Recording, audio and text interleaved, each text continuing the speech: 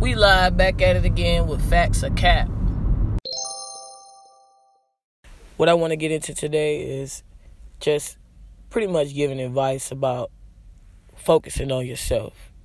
And I think we can all agree that this is facts.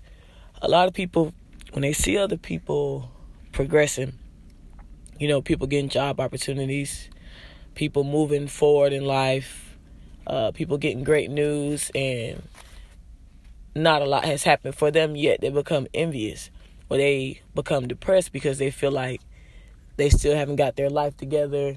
They still haven't got everything figured out. And that's okay. The most important thing to do is focus on you. Focus on what you need to do to get there. Don't worry about what's around you and who around you has everything. Be happy for those people. But at the same time, focus on you. Your time is coming. If everybody around you is eating, know that your time is coming. Don't be the type of person that sit back and get depressed because you feel as though life is not getting any better for you and you still haven't got things figured out or kind of thought about what you want to do in life. Just focus on you. That's all you have to do. Focus on getting you together. When you focus on that, things will start to happen for you. But you have to be able to be patient. Be patient, but in your time of being patient, you still got to work towards what you want.